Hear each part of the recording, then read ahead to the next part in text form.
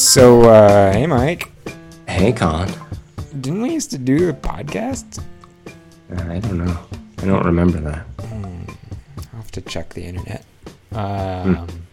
So what you been up to since April? What have I been up to? Okay, so let's recap. Yeah. It's been a while since we've done one of these. Yeah, we don't even have a good excuse. We've just been busy. Yeah. But That's a not- pretty good excuse. Yeah, but it hasn't been like busy doing this world-changing thing. It's just generally busy, I think. Yeah. I don't know. Well, we had WWDC. So you were out here in San Francisco Yep. learning about Macintoshes. Yeah. Did you know they have those on computers now? Oh, really? And what else has happened since then? I mean, we've basically just been recovering from NAB for 2 months. Yeah. Well, we've done them since NAB, haven't we? Maybe one or two, but it's been a while. Yeah.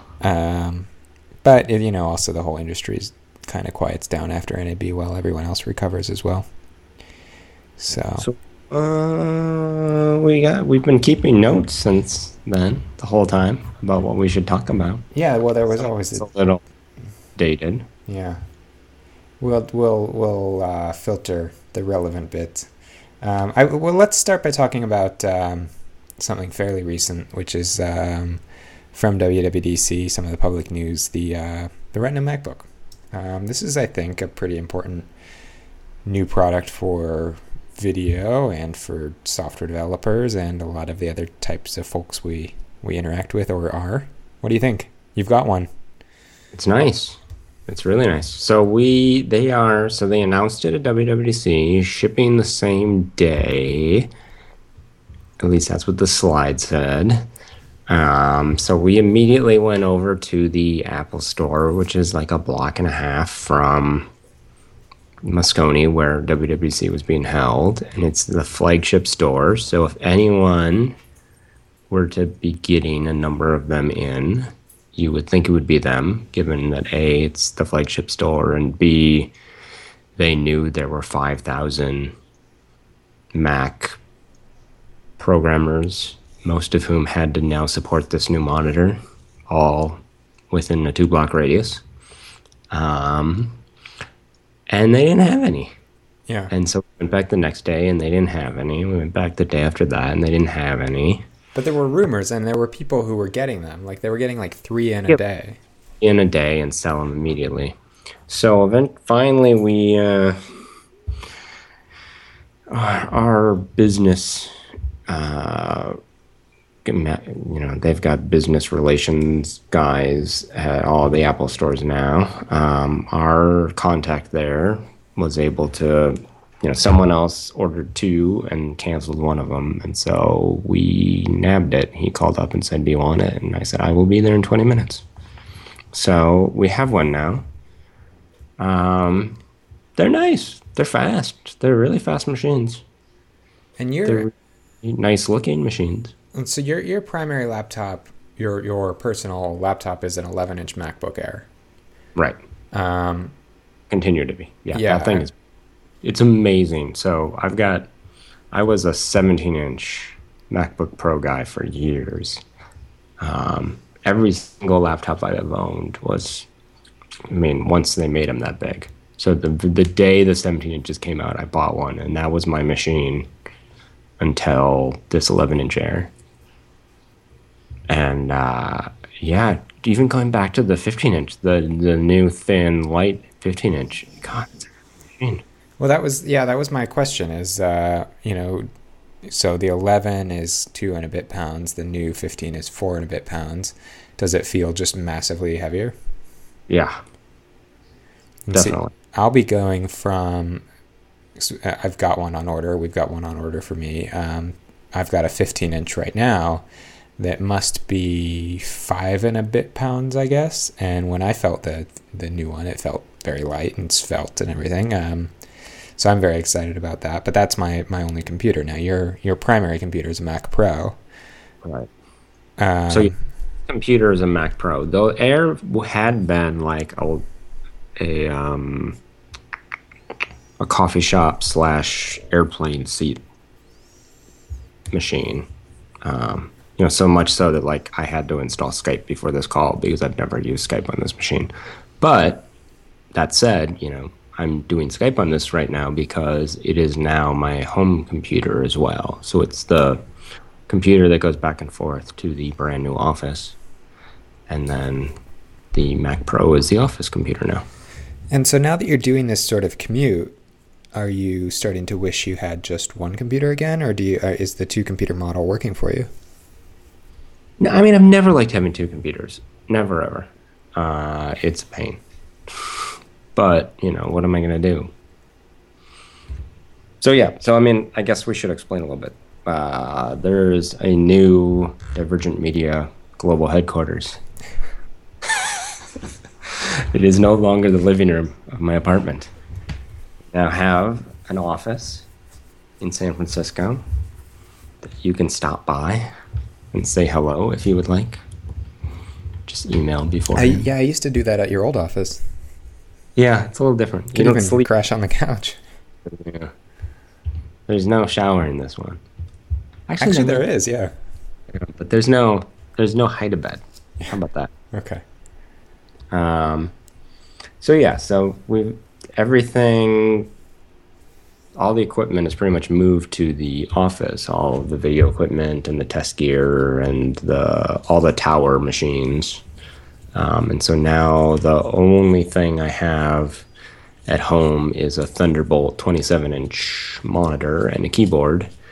And then the Air goes back and forth every day. And, it's working so far. I mean, I haven't... it had been years since I had tried to do two machines. The last time I tried to do two machines is when I bought, a PowerPC tower and the first gen Blackmagic card to set up a color correction suite at home. With the exception of that, I've always been a laptop guy. And then when I got the Mac Pro to do development work, that just sort of by default became the only machine I used, and the 17-inch sort of went away. But, a lot's changed since then, even since, 2 years ago. Pretty much everything I own is in Dropbox now. Most of what you and I, there was a time earlier in my life where like I could keep files on my desktop. But now nearly everything I do needs to be shared with you. So it either goes in Dropbox or in Google Docs. And so all that leaves is source code, which is all in GitHub. And, every now and then I find myself needing to reinstall apps on one machine or the other. But that seems to be, that's only going to be a problem for another year or two before everything's in the App Store. Here's hoping. Yeah. I mean, yeah. Yeah, that's interesting. I mean, I was, when I was commuting to work, had a work, for most of that period, had a Mac Pro at work and a Mac Pro at home and a laptop that went back and forth every day, which, even with things like MobileMe Sync and Dropbox and other things just got to be, pretty obnoxious, and the result was I think I used my laptop less than I might have otherwise used it, just because it was the one, because the Mac Pros were on all the time, so they were at least always sort of in sync with each other, but a laptop wouldn't be, and blah, blah, blah, blah, blah.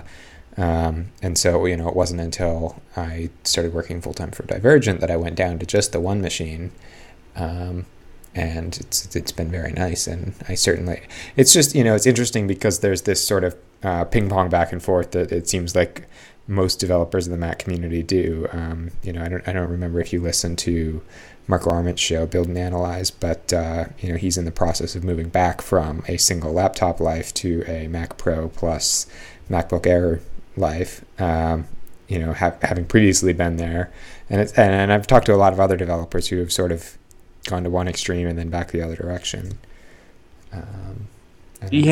I don't think there's ever a time where it's enjoyable to have more than one machine. The problem is that there was a short period of time in there where there was one machine that could do everything you needed, and that was the last couple years of, well, basically the MacBook Pro line. That there was a number of years there where you could get a machine that was almost as fast as a tower, at least as everything you needed for most people, and you could drive an external monitor.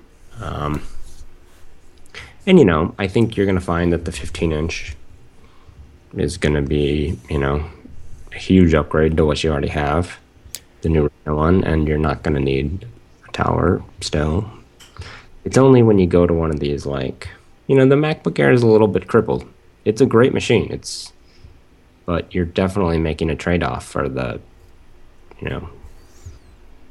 lightness. Right. Yeah, I mean, I'm excited.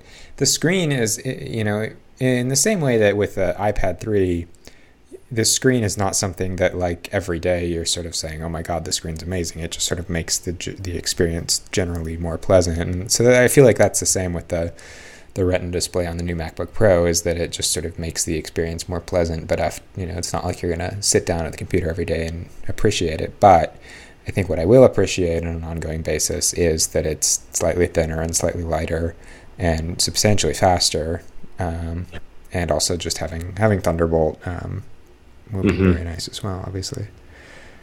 So, cool. I will be excited to get a hold of that when it ships someday. Yeah.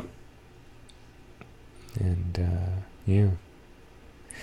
What do you think? I mean, this idea of Retina desktops, you've been using computers since CRTs when we were worried about dot pitch and things like that. Is the Retina on a normal computing device transformative?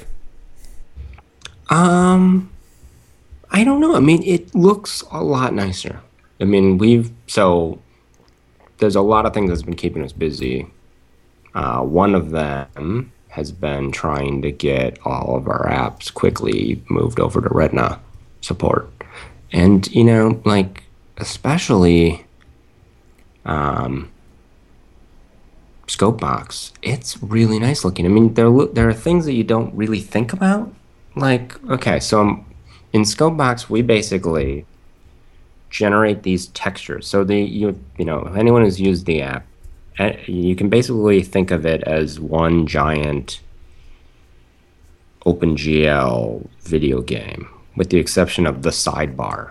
So that's traditional Mac controls. Everything else we're drawing in video game land, OpenGL. And what that means is we've got a lot of control over how that happens on the graphics card with the Retina. So with everything else that you do in Retina, so if we were drawing using standard system graphics calls through Quartz, we would basically get lines that were twice as wide. And so everything we did, whenever we drew a dot, the dot would be twice as big, and it would, would have like nicer. And if it was a circle dot, it would have nicer edges on it. But if it was a square dot, it would just be twice as big, but at double the density. So same size, but, made up of littler pixels. But because we're doing everything, by generating these textures on the CPU and uploading them to the GPU, what it means is we actually get twice as much detail out of everything we do. So if you think about it, like, one, we can show 100% pixel for pixel video image in half the screen real estate now. But also we can do things like, so what we used to do is we generate these textures at the full, so like the waveform. If you're in 8-bit video, there are 256 vertical steps from, negative 7.5 IRE up to, roughly 116 or so IRE. And what we're able to do now is, and so that was always, that would almost always fit on screen. If you splatted one of those textures to screen, you'd see every single vertical line in that texture. But when we went to supporting 10-bit natively in 3.0, well, we're now splatting textures that are 4 times as tall. And what that would do is it meant that unless you were showing your waveform basically full screen, we would have to downsample the vertical resolution. And so if you were looking at something like color bars, which are basically just a series of horizontal lines, that line might fall on, so that line is going to be interpolated. And so that line's only 1 pixel tall, and we're now squishing the texture. So we we had to write a lot of shader math just to make sure that that line would even show up, because what could happen is we could, in the down resing of the texture on the GPU, we could actually physically, basically, bicubic filter it right out. Mm-hmm. And so now when you think about it, you get twice as much vertical resolution on all those things. So all your dots are, far more likely to show up.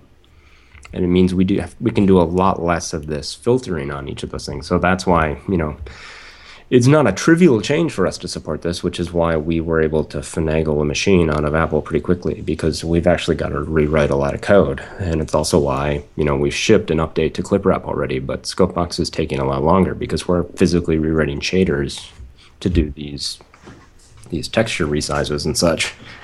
But it's, it looks really nice.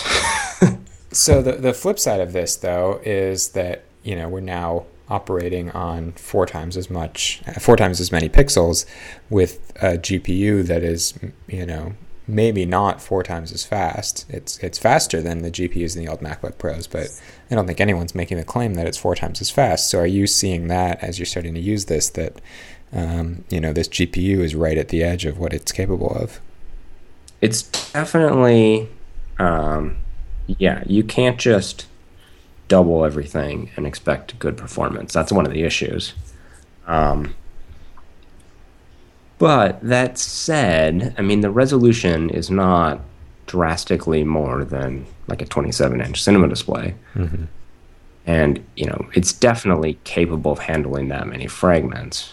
It just means you have to be, there's a reason why we can't just keep our same resizing code that we have now in these shaders, because it means that for 4 times as many pixels, we're still doing, the way that we're able to get smooth resizing where we don't blow away these tiny pieces of detail is we actually super sample all the pixels around it when we're in a down res scenario.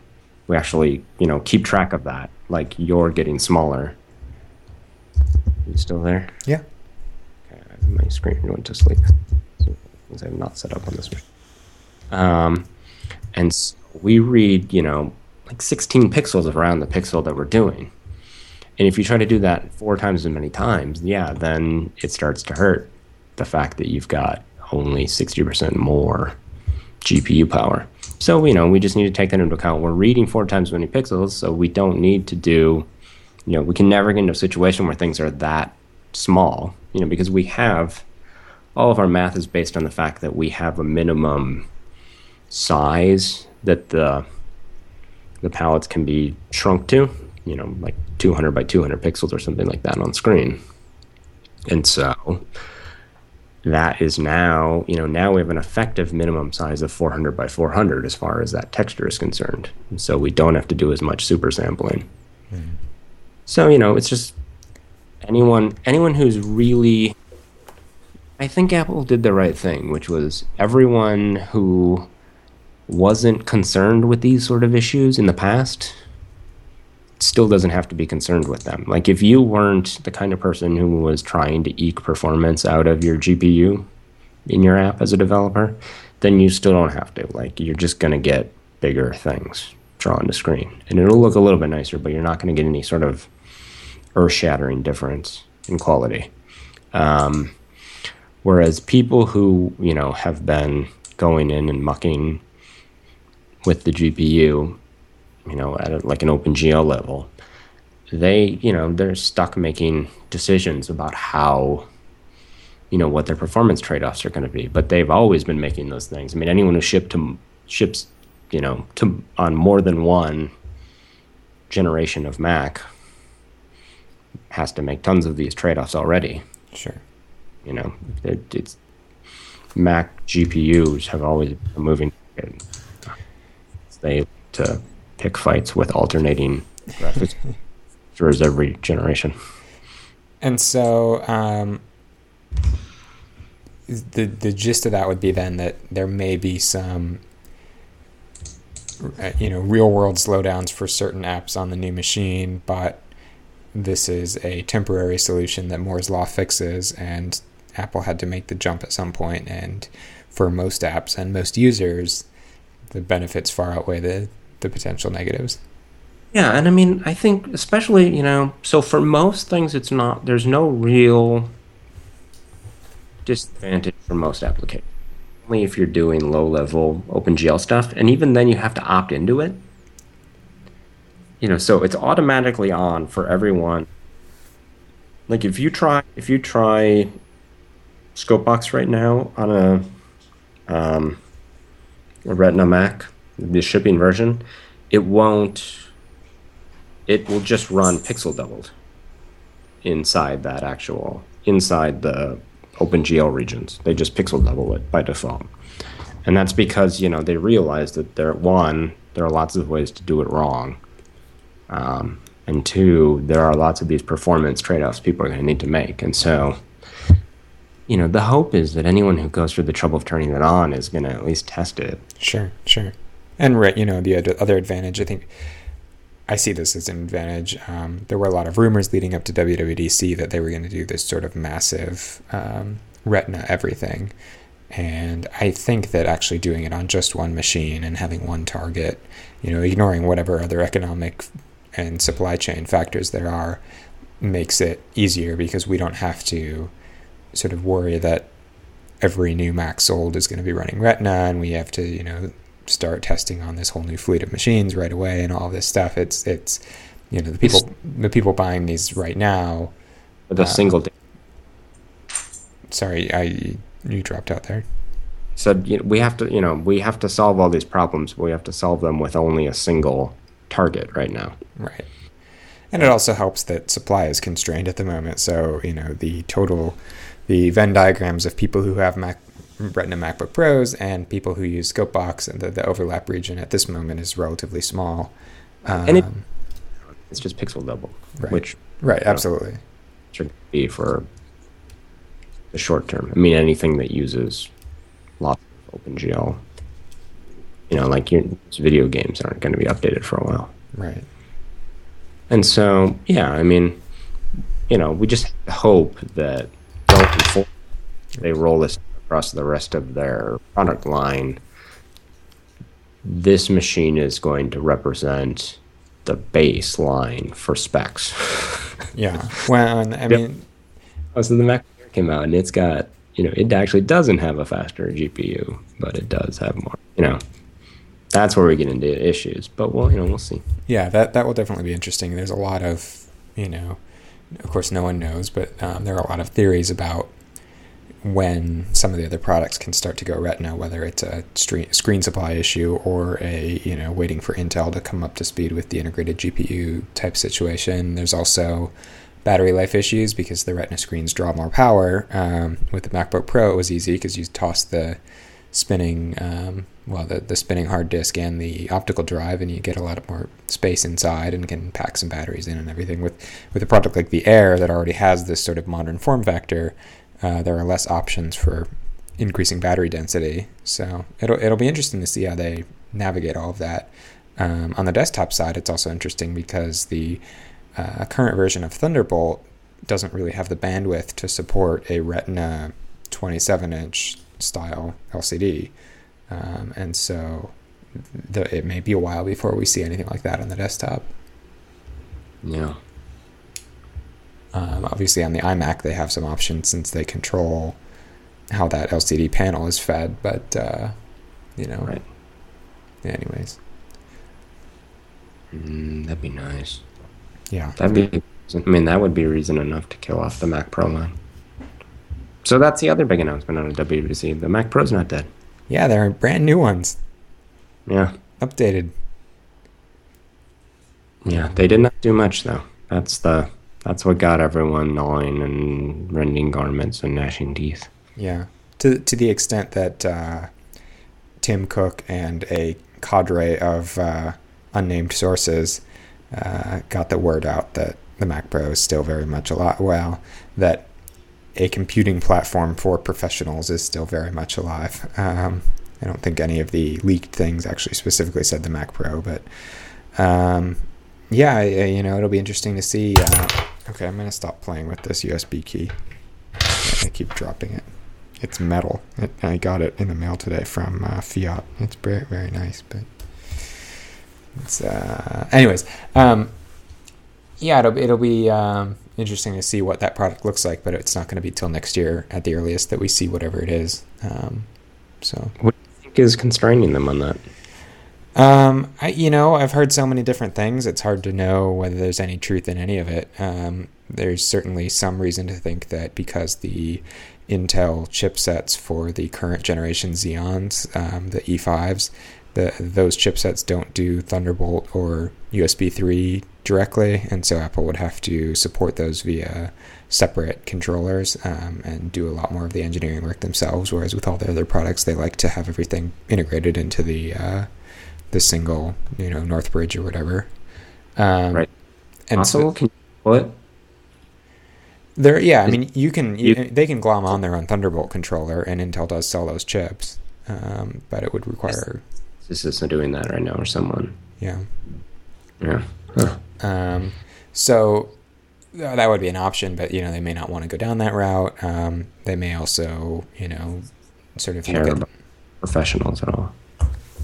I think we're getting this thing where every time we're both talking, you get cut off.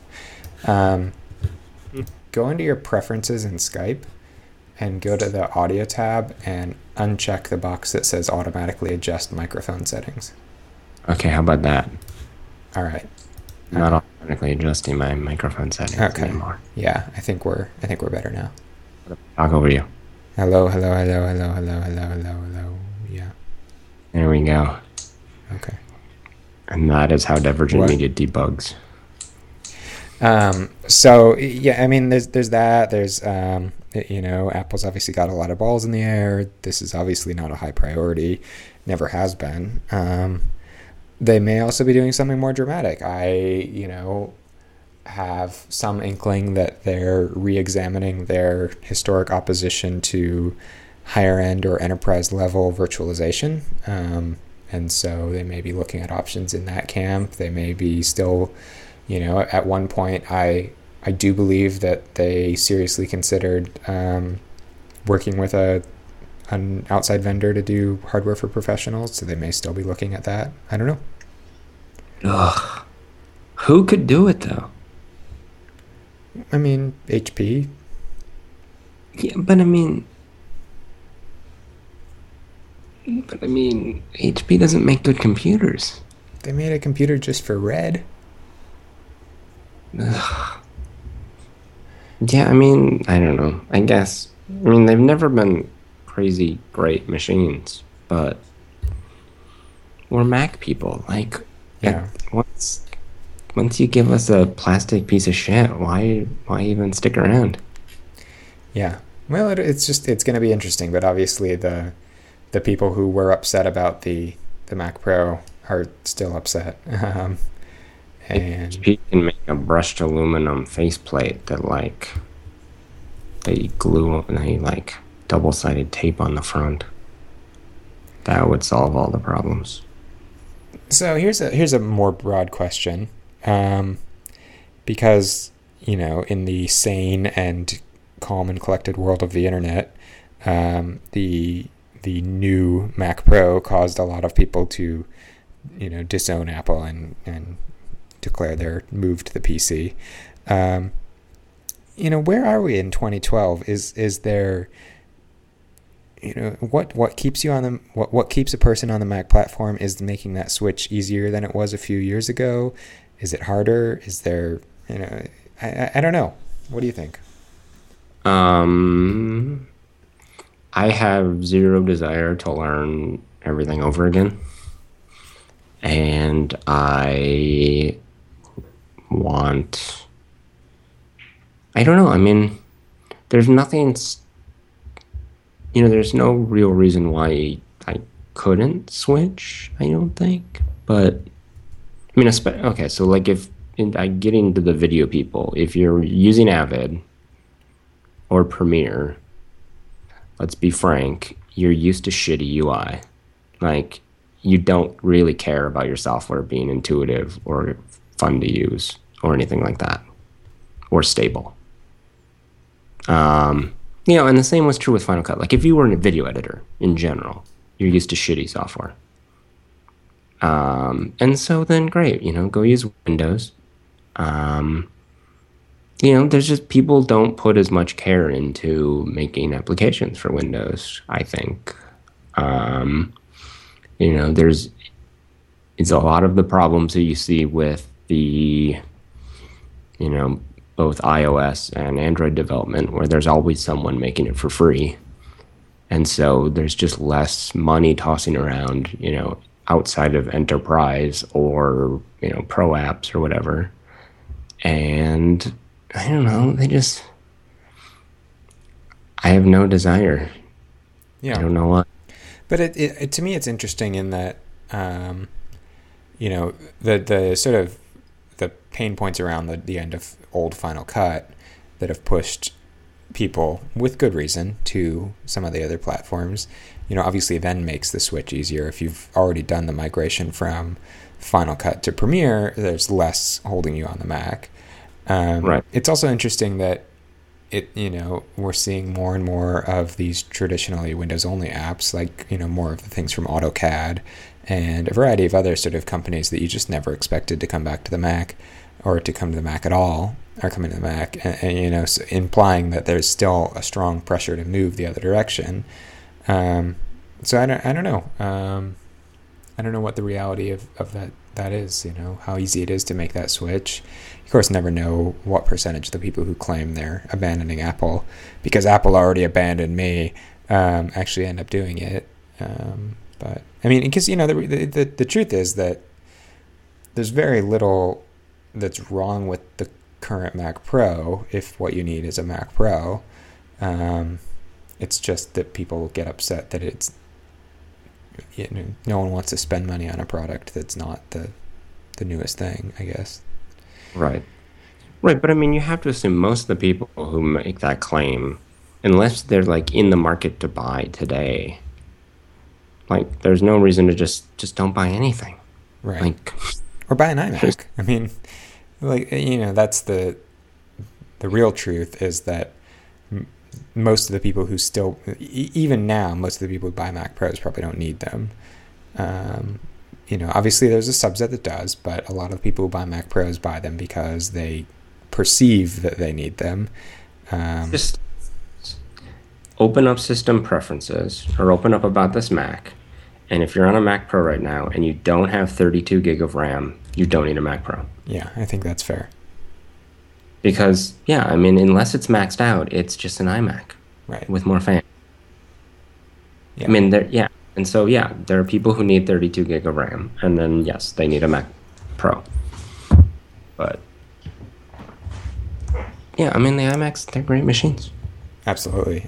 They're fantastic machines. Even a Mac Mini, if you really need a desktop, has a lot going for it. And then, there's the laptop line for most people. A, nicely equipped MacBook Pro is also all the machine you'd ever need. Right. The sad truth is that if you go out and buy a Mac Pro that you dump, 12 cores in and all this stuff, and you're still booting off a spinning disk, for most things that you do all day long, you will be having a worse experience than someone on an 11-inch Air because of an SSD. It's true. So, yeah. If you're buying a Mac Pro without an SSD, then you also probably don't need a Mac Pro. Yeah. Well, I'm glad we validated my purchase. That's all that matters. Yes. My Mac Pro has both SSD and 32 gig of RAM. Only 32? Huh. And 4 PCI cards. Yeah. That helps too. Like a club PCI cards. So what else is new? Anything? What else? What else came out of WWDC? A lot of it's under NDA. Yeah, Mountain Lion's coming soon. You can't really talk about too much that's going on there. iOS 6 also. I don't know. Yeah. It'll all be out soon enough. Apple's got a lot going on. Are you going to miss being able to take mass transit? Yeah. Now that Apple doesn't condone it? And now that they've gotten rid of bike directions? What? No, I mean, they did. No, they got rid of subway directions. Well, right, but bus. People are upset. That's kind of a big deal. People are upset that they got rid of bike directions. They never had bike directions. But there are a lot of people upset that they got rid of them. I found that funny. Yeah. No, the mass transit thing, I think, is... And this, maybe we can tie together a few things here, because the mass transit thing is a case of people overreacting without understanding, which I guess is why most of the time you overreact, maybe. I guess that would... The overreact part of... Why? I don't know. I'm trying to think through the logic there. Because in reality, the way that they've designed maps, I think, is going to lead to a much better experience for transit users and for bike users and for anyone else who gets around via transit that is not biking, driving or walking. And even for those people, I think, because they've implemented a plug-in architecture so that the people who really know the mass transit system in the Twin Cities can create an app that vends instructions on how to navigate transit within the Twin Cities, rather than Apple having to manage transit for every city in the world. Like, why would you not want that? Is that true? What? Did they actually... Is that... Maybe I didn't pay enough attention to this, but... Because I didn't go to any of those sessions, and I don't think they said it in the... They mentioned it in the keynote. Parts. I was under the impression that if you clicked on the thing that said, I need to take mass transit, it just told you to go buy someone's app. Well, but if you have an app installed that implements an API, it can specifically say that it knows how to provide those directions. And it integrates them within the map app? No, but it can be passed. You can tap it, and Maps will pass all of the information into the app, and the app can draw a view that, is appropriate or looks very similar to Maps or whatever, that continues providing you those directions. So, okay, well, I gotta say, that is gonna be... You think that's a better option? I think that's gonna be a better option in the following... In, like, the 4 cities that are gonna do that well. Like, San Francisco, New York... Minneapolis probably will. Portland. But like, if you live in Appleton, Wisconsin, they're not making an app. There's just no way. And if they do, it's going to be horrendous. Do they have transit coverage right now? Somebody's kid making it. Does Google do transit coverage of Appleton, Wisconsin right now? Don't everywhere? I don't know. Let's find out. I'm going to launch it right now and look. But it doesn't have to be the city. I mean, third-party companies who specialize in transit, and there are these companies, could create an app that's universal. I mean, there'll be a lot of options, but I think it's just, Apple's building this entire mapping platform and realizing that it's better to do something not at all than to do it poorly in this kind of case, and they decided that they didn't have a chance of doing it well. Yeah, no, they didn't have a chance of doing it well. I will give you that. So it would have been nice if they could have just given enough money to Google to keep that part. Well, or I guess I would have liked them to, if they could have made their API a little more seamless, so that people could vend instructions right into the Maps app. That would be cool, but I can see reasons not to do that as well. Okay, so I'm going to go to downtown Appleton. I'm going to go to the Harmony Cafe. Shout outs to the Harmony Cafe. All right, that's that.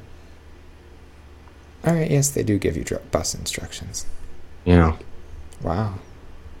I have a feeling that what's Appleton's bus thing called? It's been a very long time. Valley Transit or something? Yeah, I have a feeling they're not going to make a great iPhone app. Yeah. But again, I mean, I guess maybe Google will. someone will. Yeah. Oh well. And we'll have Google Maps. Right. That'll be an app for sale soon. Do you think Google will charge for Google Maps? They should. I kind of doubt it. They don't really charge for anything. I know, but they should. Make it up on volume. I guess they can they can start putting ads in it finally. Meh. I don't see that as part of their business model either. No, Google doesn't do ads. Not so much. So what about? Well, okay. So I just are other things related to Mountain Lion or iOS 6 that we can say. I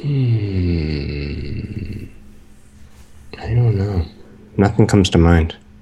So in that case, then I want to draw a connection between the reaction to this, Apple changing the Maps app, and a story from probably 2 months ago, almost 2 months ago, 6 weeks ago, about this notion of Microsoft not shipping a free DVD player in the upcoming version of Windows.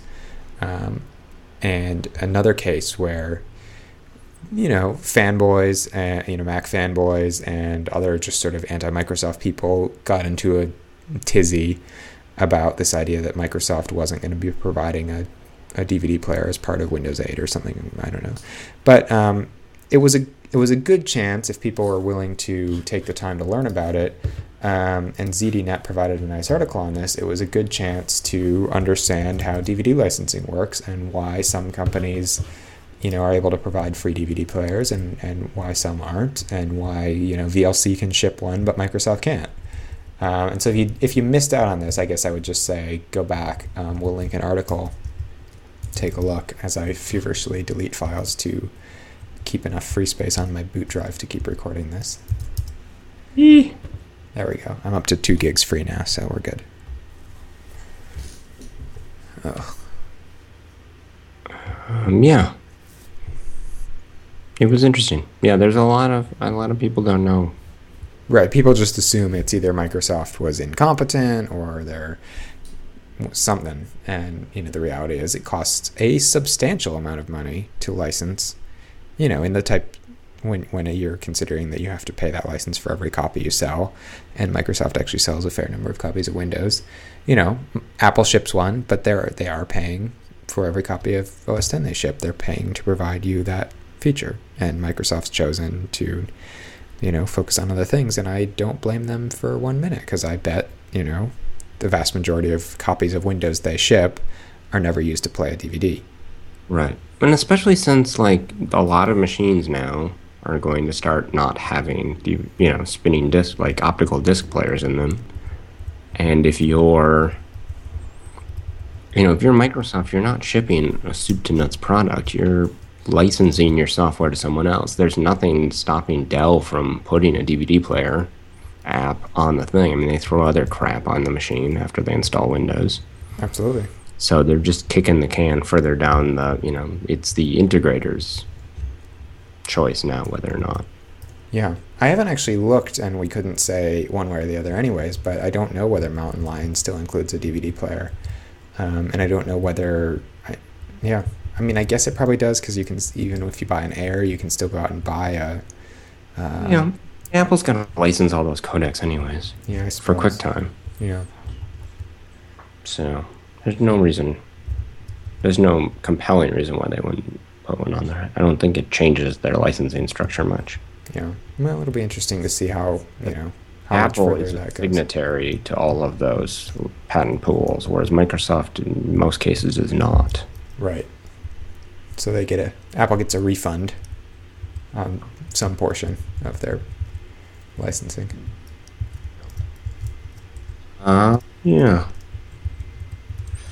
Purian, Perion's Speaking dead. of open source codecs and VLC. Thanks to Chris and to all the other people on the Parian project for many years of providing what they provided, but they decided, reading the writing on the wall in terms of QuickTime plugins and I think more generally just video codecs in general. It was time to say goodbye to the project, and rather than let it sort of fade into less and less functionality, they're officially discontinuing it. Right. So explain Parian. So Parian is the Swiss Army knife for QuickTime. What they did is, especially maybe 5 or so years ago, when before H.264 had become the massively dominant codec that it is today, there was a fair amount of video floating around the internet, especially when let's be honest, when you talk about pirated content in formats that you couldn't play inside of QuickTime. So things like DivX, Xvid, also older codecs, some of the really obscure stuff. And also some wrappers, so beyond just MOV files, if you had an MKV file or some of these other wrappers, you couldn't open them in QuickTime. And so what the Parian project did is they took libav codec and libav format, all the bits of FFmpeg that we've talked about before, and wrapped them up in a standard QuickTime component. And so it really does become this Swiss Army knife. It sort of can open lots of different formats. It can decode and decompress lots of different formats. It never got into encoding, just decoding, but became a sort of universal translator that lets QuickTime open formats in most of the formats that you find out on the internet. Right. And with Apple making their switch away from QuickTime, they are not really they have not exposed the functionality to do that similar sort of plugin architecture. And so Parian was going to work in fewer and fewer apps going forward, leaving, like it wouldn't work in QuickTime X, it only worked in QuickTime 7, which doesn't even ship on machines anymore, and likewise it won't work in Final Cut Pro X, but would in Final Cut Pro 7, and everyone was pretty much moving away from QuickTime, the legacy QuickTime, and so, there were fewer and fewer apps that would take advantage of the thing. There were fewer and fewer videos floating around the internet that weren't in, H.264. And Apple was... So, it seemed like it was the right time to say goodbye. Right. And it's, obviously still available. You're still free to download it. It's just not going to continue to be maintained. And I really have nothing critical to say about that decision. I think it makes complete sense. Right. And there's very little to maintain at this point. I mean, there's not a lot of innovation happening on the codec side, and there's not going to be updates to QuickTime ever again. Right. So, thanks for all the hard work, and yeah.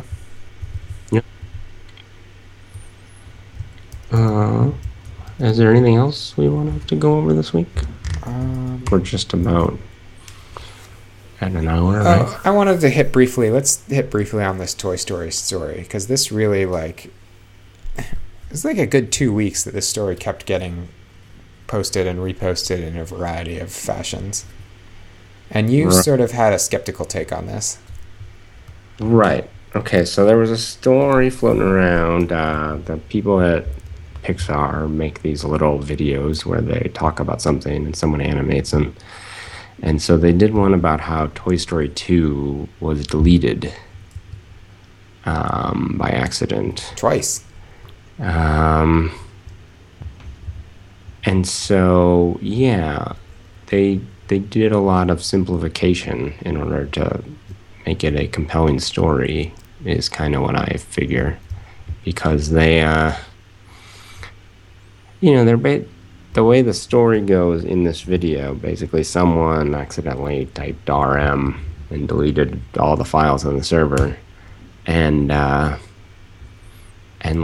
over the course of the next day or two, as they were playing the movie, parts of the movie disappeared, like a shoe or a hat off a character, and that doesn't seem possible, Right. for lack of a better. So you think that the deletion probably did happen, but maybe the way they discovered it was a little less, Cinematic, yeah. visual, Yeah. storytelling wise. But it is, it is a good story because it's a good story for two reasons. One, the reason this became a near disaster was because when they went to restore from their backups, and of course they had backups, they found out that their backup system had been failing silently. And this happens daily, in big companies and small companies. People think they've been doing backups. They've been doing all the right things. They have, LTO5 tapes and dedicated backup servers and everything. And then the day comes when they need to restore data and they can't get the data back. We had that happen on the Divergent Media site. Yeah, yep. And I had that happen with when we lost a 20 terabyte XSAN volume.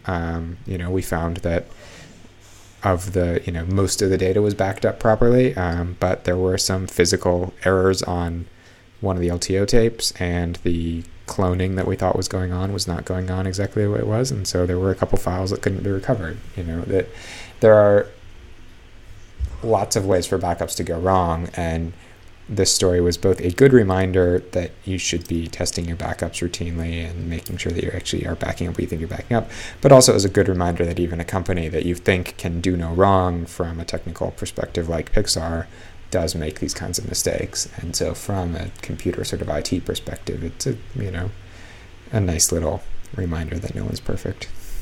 Yeah, and that putting all your files on Dropbox is not the same as backing them up. Basically, trusting your files to anyone else to back up is probably a bad idea. Right. And because even they can be doing this too. Right, exactly. That just having one backup is not store it with two people, and hopefully they won't make a mistake on the same day. Right. Unless, your data doesn't matter that much, which, may be the reality. Also, probably don't store it in a data center in Virginia at the moment. Hey, it's secure there right now. Yeah. No one's deleting any files. Do their doors open when the power goes out or close? I don't know. Yeah, I think it's like Jurassic Park. They all open, and the velociraptors are released. So, yeah. There was a movie deleted. Where was that? We had that, right? It was the premiere of Avengers, I think. The Avengers at the press screening. Yeah. They accidentally deleted the digital files for the digital projector. And had to read them. Yeah. Ultimately, I think the real lesson here is make it harder to delete things. Yeah. Yeah. But nonetheless, in one place. Yeah. And don't back up just to 2 drives in your own house either. I know people do that. Yeah, I totally back up in 2 places. I have a Time Machine and I, super duper to a FireWire drive. Right. Yeah. As long as the fire only burns one of those, you're safe. Yep. Not usually the case. So Chatter. I recommend Backblaze. Yeah, me too. They're very good. Yeah. So all of Divergent Media's stuff is backed up by Backblaze. No, it's not. Some of it is. Yeah. Okay. Now what? Now we do Chatter. Okay, do it up. You want to go first? Or should I go first? Let me scroll down. Who goes first? No, I don't like my Chatter. I'm going to switch out for this other one. My Chatter is about the Amsterdam repair cafes. This was a New York Times article a few weeks back, May 9th, it looks like, judging by the URL, about a group in Amsterdam that gets together to fix stuff that is fixable rather than replaceable. And so this is everything from clothing, zippers, boots, on up through toys, home gadgets, electronics, hardware, power tools, everything, that fails and that we nowadays tend to just toss and replace. They've gotten together to work on fixing things. And I thought this was interesting. Well, one, it's just interesting, but also right after this article came out, I found out that there's actually a company here in the Twin Cities called Fixity that is doing the same thing, and their mentality is very similar, and they've tried to figure out a way to make repairing these items cost effective, which I think is an interesting issue because, if you're paying someone who knows how to solder and, do electronics repair a semi-reasonable market rate, it doesn't take much of their time to make repair no longer cost effective. Right. That's why they're not TV repair places on the ring. Right. And so, when you think about repairing a $20 toy, even if it's just a single wire that needs to be resoldered, especially, with a toy nowadays when you have to, basically, disarm a bomb to get inside with all the little screws and Torx bits and all that jazz. It's an interesting issue, and I think it's an issue that as good liberals we have to weigh in that, we obviously want to be, no one likes spending more money than they need to spend, but we also don't like putting things into the waste stream when they don't need to go into the waste stream. And so it's a choice we have to make, but I think it is at least a good step that choice becomes, more possible when there are services like this you can go to that can either repair your device for you, like the service here, or help you repair it yourselves, like the service in Amsterdam. It's cool. Yeah, I agree. But it's also, I definitely, my instinct is to do repair, and I often have to fight that and say that this doesn't make rational sense. It doesn't make economic sense for me to spend the amount of time it's going to spend to do this, or to spend the money that it's going to take to acquire the replacement parts, which is also often another issue. That, getting specialized parts, or even if it's just ordering, nuts and bolts or things from, McMaster-Carr or something, very quickly can exceed the value of the object. And, sometimes, I don't know. It's a tough decision. Yeah. Ultimately, I think that the way we have to go is to have fewer things that we have more of a attachment to. Right. Like I've fixed my coffee maker a number of times, and I don't particularly know why, but it's, it has something to do with the fact that I really like the coffee maker. And if I could buy, it's like a coffee maker from the 80s that just happened to come out before it was too cheap to put a frickin' clock in a coffee maker to not put a clock in a coffee maker. And so it has one button, and it just makes coffee, and it's delightfully simple, especially when you haven't had coffee yet for the day. And, but if that coffee maker was available at Bed Bath & Beyond, there is no reason why I would still have this one. Yeah. And so, I think,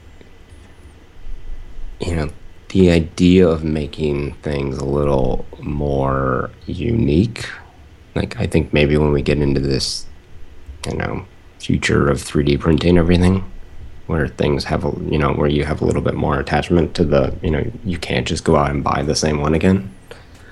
You got it from Etsy, or you got it from a Kickstarter project, or you have some attachment to it. Like, I don't know. Because, on a purely economic basis, there's no reason to repair anything anymore. Right.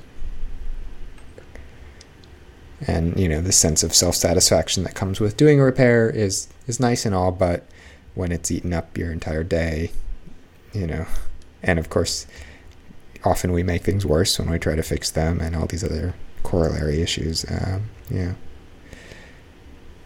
Or, we could just all have less stuff. Yeah. That's okay, too. So, speaking about Amsterdam, are we going to IBC? Do I have launch? You leave tomorrow. Yeah. 2 weeks. Do I have carte blanche to book you on a week or two? Yeah. I mean, we can take this offline a little bit, but yeah, I let's. want it said in front of everyone right now. No, no. I mean, you absolutely can. My only reason to take it offline is whether there's anything else it makes sense either to do together, whether while we're over there, or whether I might extend my stay and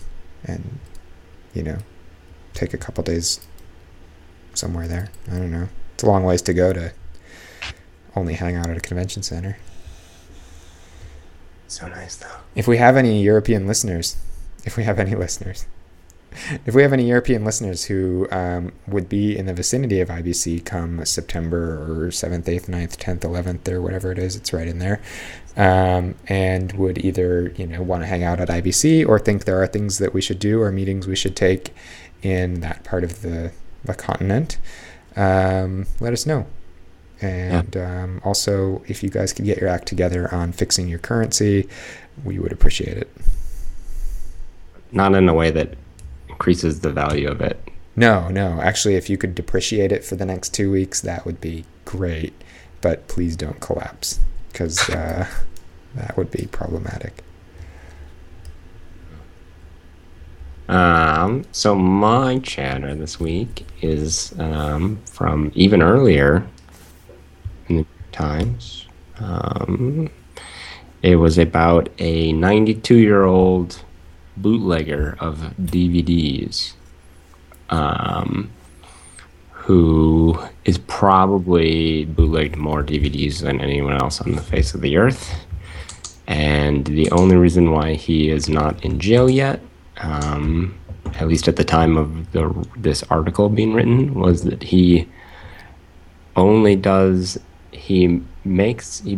copies of DVDs and then mails them off to service men and women stationed abroad.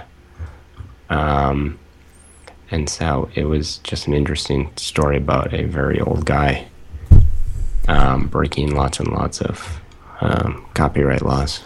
Yeah, that's an interesting case because, he doesn't make any money. He loses money on the whole endeavor. Sure.